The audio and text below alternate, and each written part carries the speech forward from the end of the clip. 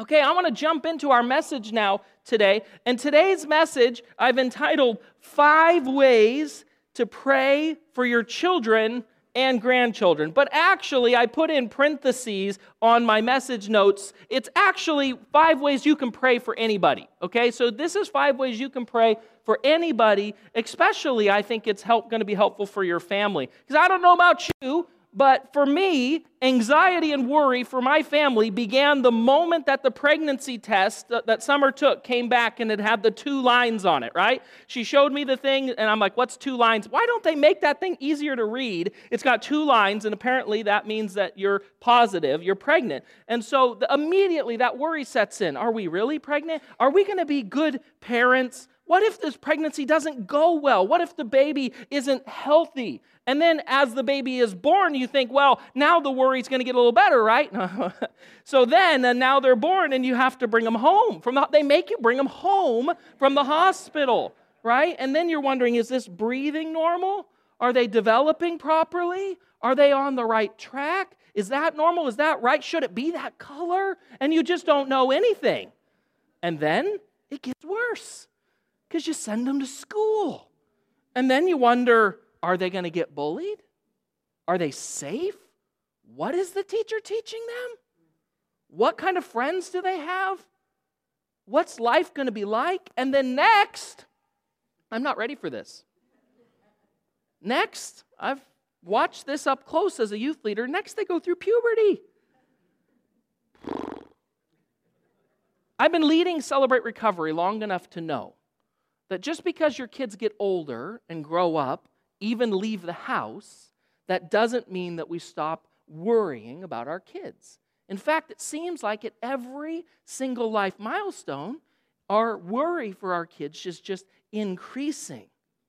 And the truth is, we have a laundry list of stuff that we're worried about, right? I mean, we love our kids. I get it. I want nothing more than to see my kids thrive. I want nothing more than to see them live life to the full. But I know in this world, there's a lot of stuff out there. I know there's dangers. I know there's trappings. I know how hard life can be. And if we're honest in this room, all of us carry scars and baggage and hurt from our past that we want to shield our kids from, right? We want to protect them from going through things we went through. And our grandkids, we don't want them to step on some of the same landmines we stepped on. So we do everything in our power to shield them and to protect them, and we worry.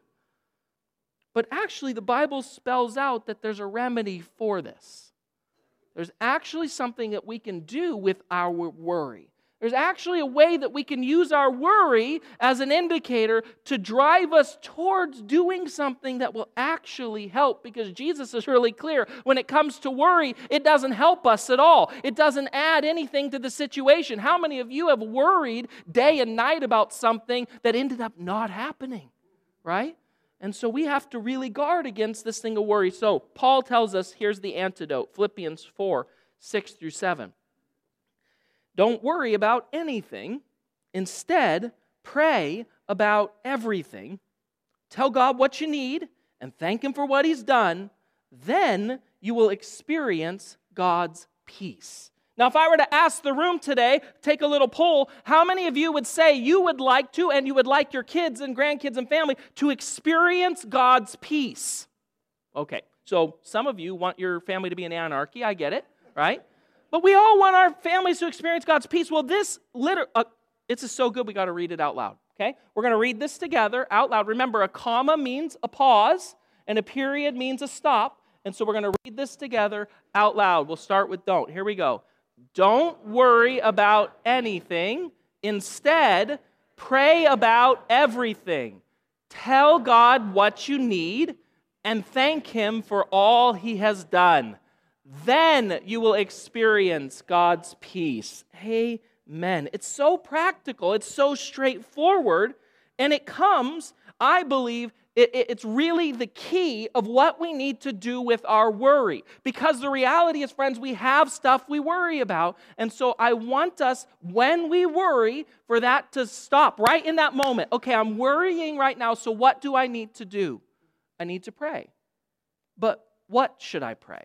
Well, I want to look at one of Paul's prayer from the Bible, from the book of Colossians. This is a prayer Paul prayed for the church in Colossae, and I want us to learn how we can use this prayer as a roadmap that we can actually use for praying for our kids. Okay, so that's what we're going to be doing today, because I believe that faithful intercessory prayer will radically help and transform the lives of your children and grandchildren. If we want to have our kids and our families live out God's dream for their lives, then they are going to need intercessors in their family who are praying the will of God over them. I mean, if I were just to say, how many of you in this room are here today because you had a grandma or a mom or a dad or an aunt or an uncle that would not give up on you in prayer? And I just believe with all my heart that this is, as parents, as Christians, this is the real gift that we can give to our kids and our grandkids for generations down the line, the effect of a praying member of your family. So I can hear some of you already that groan inside, oh, Kurt, I stink at prayer. Prayer is so hard. The Bible says prayer is hard, right? Prayer is so hard. But this quote I've shared with you before, but it's too good not to bring back. Max Lucado said it like this: our prayers may be awkward. Our attempts may be feeble. But since the power of prayer is in the one who hears it and not in the one who says it, our prayers do make a difference. It doesn't matter how feeble. It doesn't matter how simple. Do you remember the story in the Bible of the Pharisee and the tax collector that go into the temple to pray? The Pharisee goes up in front. Jesus is telling the story, and the Pharisee prays this beautiful prayer. Beautiful. Oh, thank you. I'm not like all these other people. And then the tax collector with his head bowed says, forgive me, I'm a sinner. And Jesus says, which one left the temple that day, having been justified, having been heard by God? Well, it was the one that was honest, okay? The one that was honest. So here's what I want to give you today, these practical steps, a roadmap for you to pray. So let's just start right at the top of this prayer. Point number one, if you're a note taker, you can write this one down in your app or there in your note sheet that's in your bulletin. Point one is this: pray that they will be filled with the knowledge of God's will. Verse 9 says it like this: we ask God to give you complete knowledge of His will and to give you spiritual wisdom and understanding. You see, every believer desperately needs to have the knowledge of His will. The Greek word that's translated here, knowledge, actually carries this idea of full knowledge, accurate knowledge. You see, I understand that there are ways and about God that you and I will never grasp. I understand that we're never going to reach the end goal of knowing everything about God on this side of heaven. But I don't want that to then lead us to believe that we can't know God's will for our life, that we don't need to learn anything more about it. See, God wants us to know His will. God wants us to understand His dream for our life. Ephesians 5:17 says, don't act thoughtlessly, but understand what the Lord wants you to do.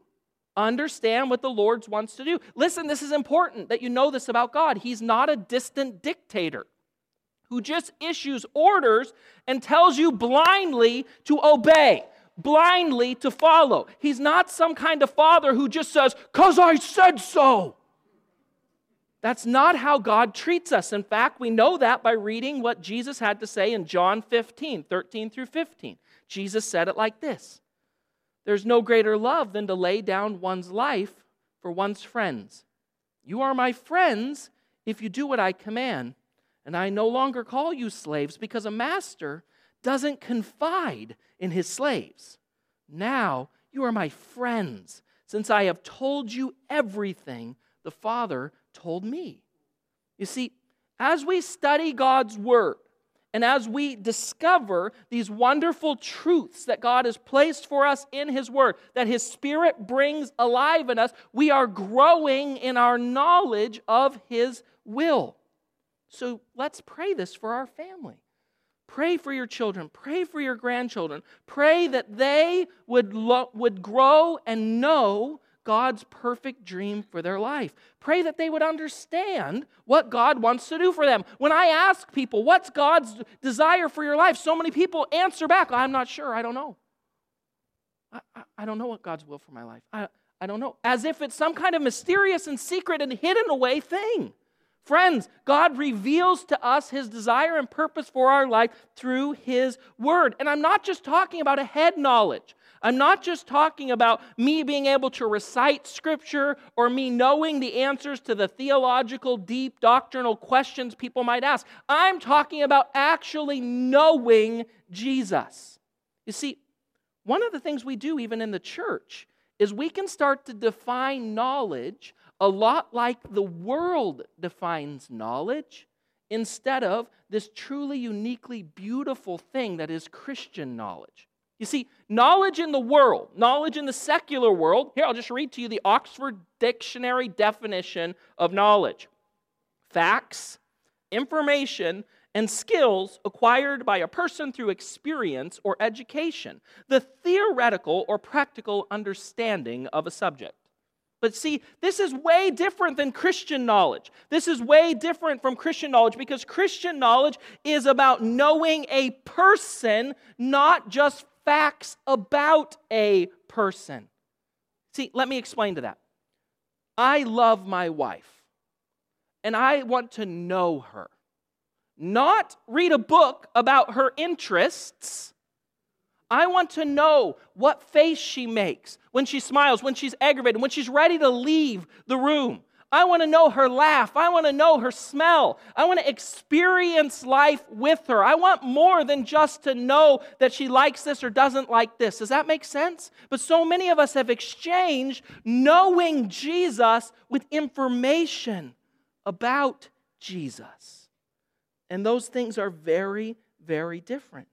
The only way you can know somebody is to spend quality time with them. The more time you spend with somebody, the more you begin to know them. The more intimate time spent. This is what God wants for each of us, that we would know His Son. Remember the Old Testament, Adam knew his wife and she conceived a child, right? It's not talking actually strictly sexually.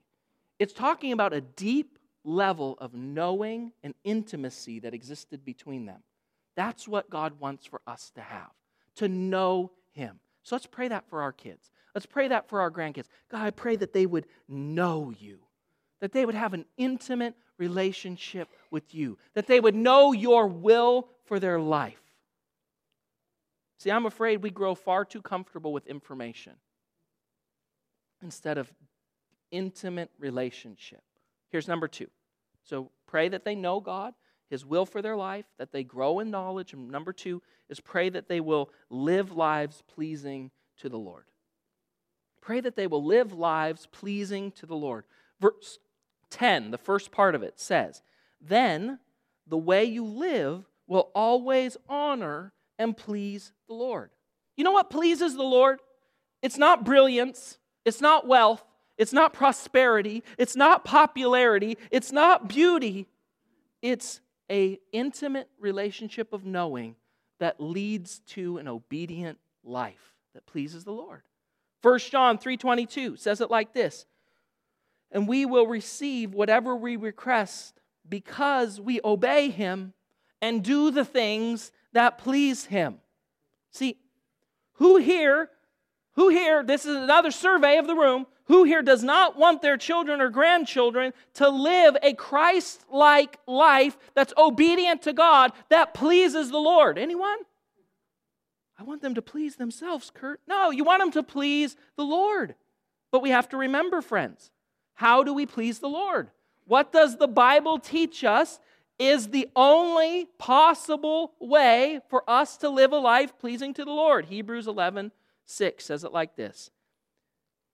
Without faith, and it's impossible to please God without faith. Without faith, it is impossible to please God.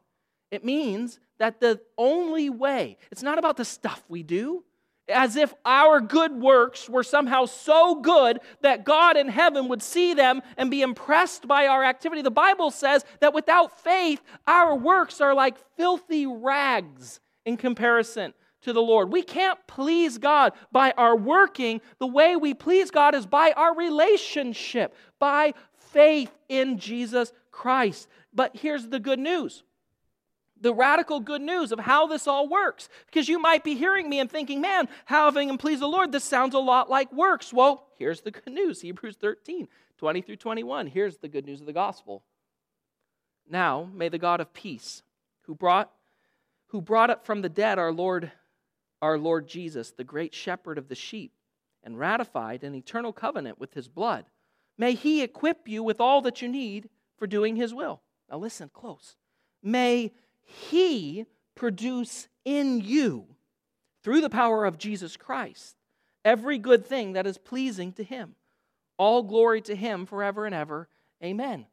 So according to this, who is it that equips us to live a life pleasing to the Lord? This isn't something you do in your own strength. It's not something you can do in your own power, and neither can your kids or their grandkids. Okay? If they want to live a life pleasing to the Lord, it's by faith, and then by faith, God begins through Jesus Christ by his Holy Spirit to empower us to actually live a life pleasing for the Lord. He's the engine behind all of it. He's the one making it all happen in and through us. This is good news, friends. So do you want your kids and grandkids and family to live a life that is pleasing to the Lord? Then I would encourage you. We have a way of praying in our Western culture that I call our Western medicine mindset when it comes to prayer. What I mean by that is we like to pray about the symptoms. God, change this behavior. God, change this behavior. God, change this behavior. Oh, this symptom. Change this symptom. But the problem is we are only looking at the symptoms and not the root cause of the problem. Do you want to see your grandkids and your kids and your family actually transformed? Then we have to pray at what's at the root. What's at the root is they need to have a knowing, intimate, personal relationship with Jesus Christ. By faith, he's pouring into them the Holy Spirit, and by the power of the Spirit, they're able to live lives pleasing of the Lord. Does that make sense? See, instead of just praying, God, make them stop doing that bad thing, we're saying, God, help them to know you. Really, genuinely know you. More than anything, God, that's my desire. I want them to know you. I want them to know you, and I want them to grow in their knowledge of you, and I want your Spirit to fill them in such a way, God, that they live lives pleasing of the Lord. John 8, 31 through 32. Jesus said to the people who believed in him, "You are truly my disciples if you remain faithful to my teachings, and you will know the truth, and the truth will set you free." So what did Jesus, now this is, again, we talk about this verse a lot because so many of our universities have this verse, the truth will set you free, over the doorways of their institution, right? But that's not what it says. It doesn't just say, truth will set you free, as if you learn some science and some math and you'll be free. It says, if you know my teaching and obey it, then you'll be my disciple. Then you'll know the truth, and that truth will lead you to freedom. Pray that for your grandkids. Pray that for your kids, that they would know the truth because they live obedient lives to the Lord. And this directly leads to number 3. Here's number 3 in the prayer. That they would bear much fruit. Pray that your family, that your grandkids, that your kids would bear much fruit. This is the second part of verse 10. And your lives will produce every kind of good fruit. All the while, you'll grow as you learn to know God better and better. You see, God produces his fruit on earth in and through us by his Holy Spirit.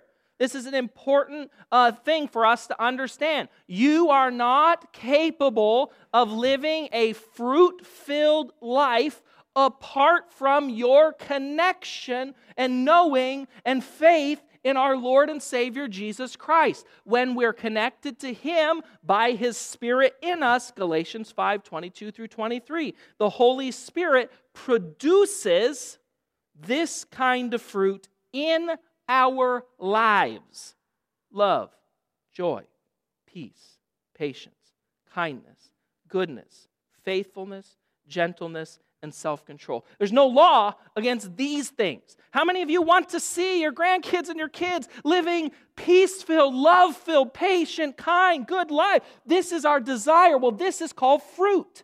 Fruit is something that comes in our life when we are connected to the source. John 15, 4-8.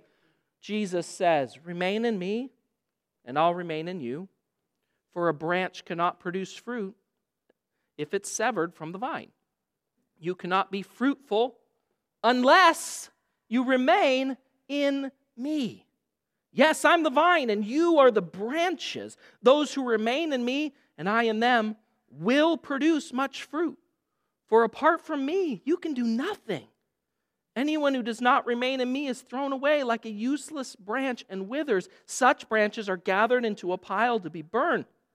But if you remain in me," now listen to this, "and my words remain in you, you may ask for anything you want, and it will be granted. When you produce much fruit, you are my true disciples, and this brings great glory to my Father." See, the only way Jesus says that you and I can be fruitful is if we are connected to the source. Jesus is the vine, we are the branches. Do you want to see your kids and your grandkids live fruitful lives? Then you can pray all you want. But if they're not connected to Jesus, friends, it's impossible. That's why our first prayer for our family is not about their behavior. It's Jesus, that they would know you, that they would be connected to you, because it's radical the difference this makes, friends. I've seen parents who pray and pray and pray and pray, and the behavior never changes. And then that child is connected to Jesus. Poof, fruit. It's amazing what God can do. Isn't fruitfulness what our desire is for our kids? Isn't that what you want? Do you want to see your kids and your grandkids, your family members, live fruit-filled lives?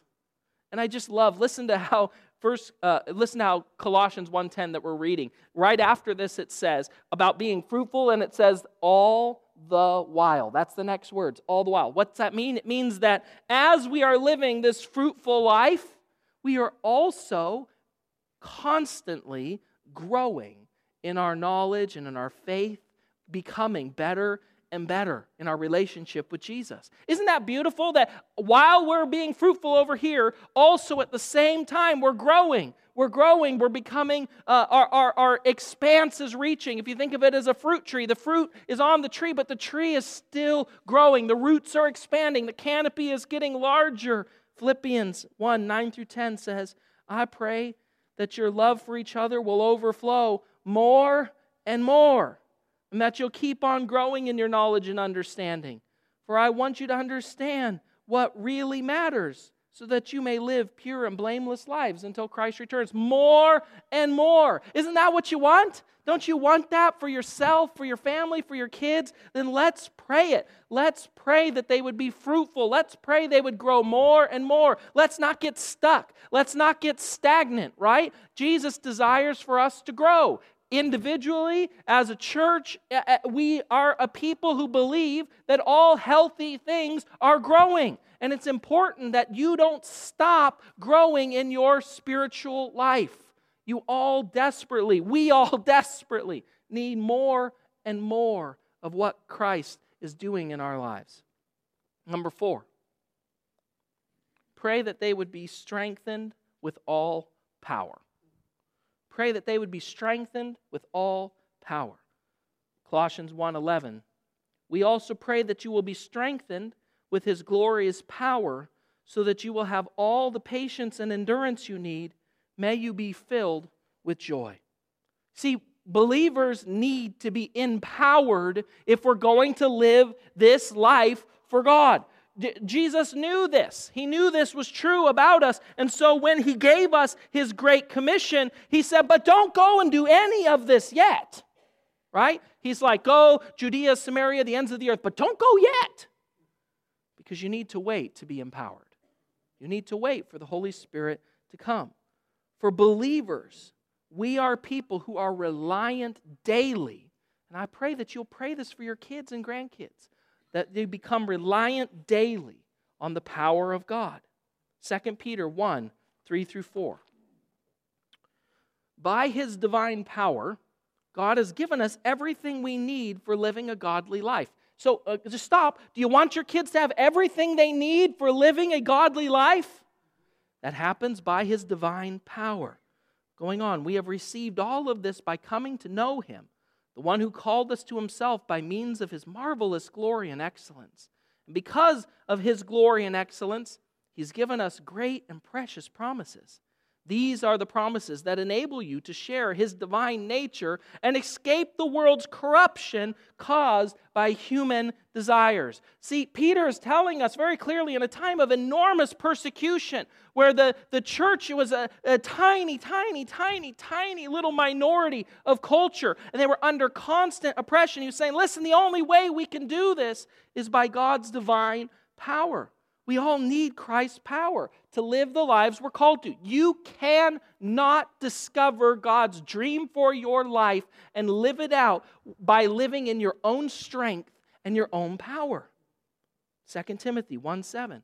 God has not given us a spirit of fear, but of power and of love and a sound mind.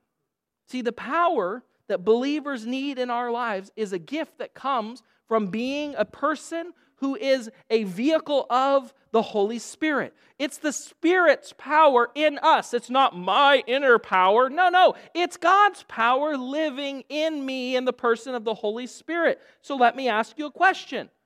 This is a real one. Look around the world right now. Turn your news on right now. Look out your front yard right now. And tell me, do you think your kids and grandkids are going to need to be empowered by the Lord if they're going to live fruit-filled lives in 2023 in our country?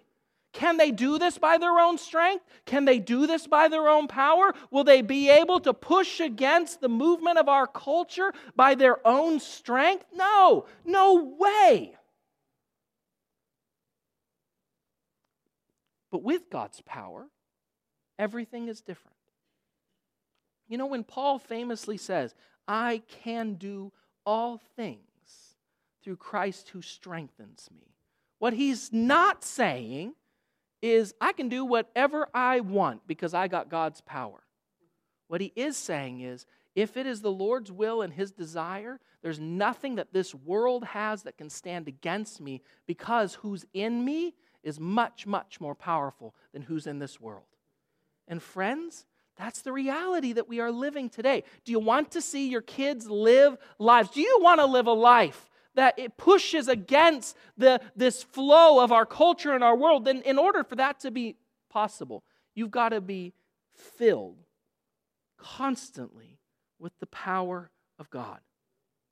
Verse 11 says, we also pray that you will be strengthened with His glorious power so that you will have all the patience and endurance you need.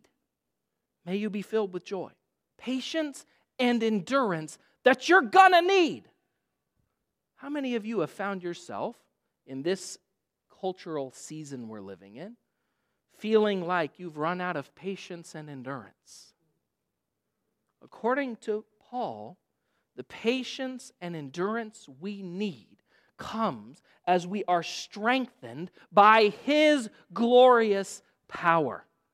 See, Jesus guaranteed to us this is how it was going to go. I think sometimes we can get caught up in the false theology of the Word of Faith movement where we actually begin to believe that once we become Christians, life should get a lot easier. But Jesus said, actually, in this world, you're going to have trouble. There's going to be problems for you in this world. In fact, think about Jesus. He had a lot of faith, right? He's pretty perfect. He had a lot of faith. And how did his life turn out? Well, I mean, it turned out pretty great. He's on the throne. But to get there, he was crucified on a cross. He was tormented and beaten. He was mocked openly. He was stripped naked. Okay, so he was a man of faith, but he still had trouble. And he says, if I had trouble in this world, take heart, because you're going to have trouble too.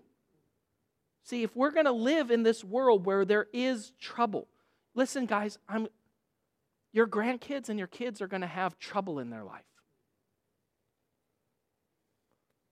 Your family's going to face trouble. So the goal of our life is not just to escape trouble, because you can live a perfect life and still run into trouble. So the reality of this life is not that we would just escape trouble, is that we would be empowered by the Spirit so that in the midst of trouble, we have the knowledge of God's will and we can live our lives for God despite the trouble, in the midst of the trouble. You see, God never promised us an easy life. Some of you, friends, I'm not trying to play this down. Some of you, your family is in real trouble right now. Your kids, your grandkids, they're just in real trouble. I'm not trying to minimize that. I understand. I'm trying to give you tools so as you pray for them, we're praying for them in a way that I believe will really ultimately get to the root, the source of the problem. If your family's going to overcome the trouble they're in, they're going to need God's power. They're going to need God's power. 1 Corinthians 4:20. For the kingdom of God is not just a lot of talk. It's living by God's power. Maybe we need to read that like 10 times. Because here's what I found. It's easy to make it about a lot of talk. But the kingdom of God isn't a bunch of talk. It's living by God's power. So pray that your family would be strengthened. Pray that they wouldn't rely on their own strength. Pray that they would give up, surrender to doing things by their own power and their own will, and that they would come to the place in their life where they can truly say to the Lord, Lord, not my will, but your will be done. I need your power for this situation and circumstance. And the good news is, it's available. It's available to help you. Number 5, the last point. Pray that they will joyfully give thanks to God. It's the last part of verse 11 and verse 12. May you be filled with joy, always thanking the Father. He has enabled you to share in the inheritance that belongs to His people who live in the light. You see, joyful thanksgiving is the life attitude, the byproduct of men and women who are living intimate, fruit-filled, Spirit-empowered lives. You see, sometimes we can be trapped again, like our world, into thinking that our gratitude is just the spontaneous eruption of emotion that happens when everything in life is going really well. It's easy to worship God when you win the lottery. Thank you, Lord. Right? It's easy to worship God when the check comes in. It's easy to worship God on the day where you're experiencing the fullness and the bounty of the blessings of God in your life. But, friends, gratitude is not reserved for just those moments.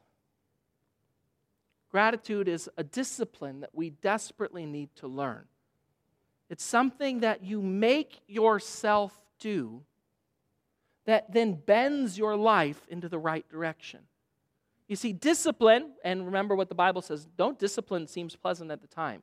Discipline saves us from being a human ping pong ball that's batted around by our emotions and our urges and our circumstances and our desires and our culture. We say, nope, not going there.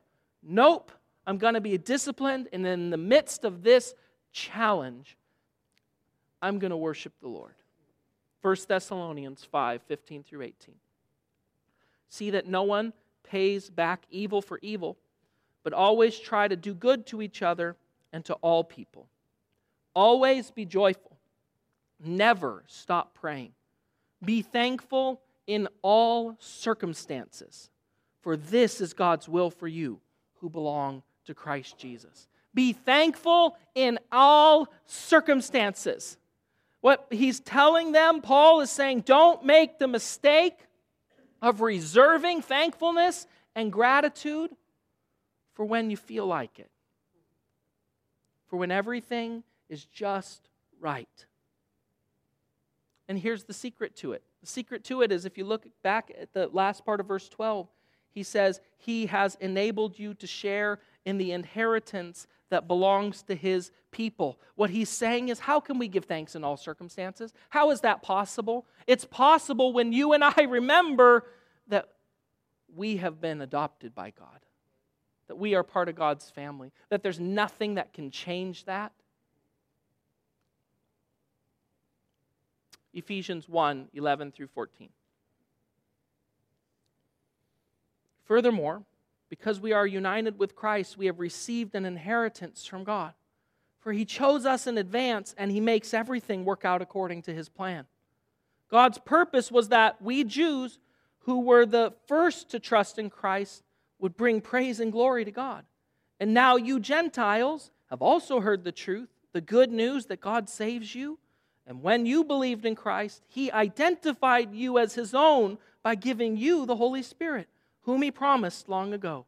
The Spirit is God's guarantee that He will give us the inheritance He promised and that He has purchased us to be His own people. He did this so that we will praise and glorify Him. Band, you can come back up.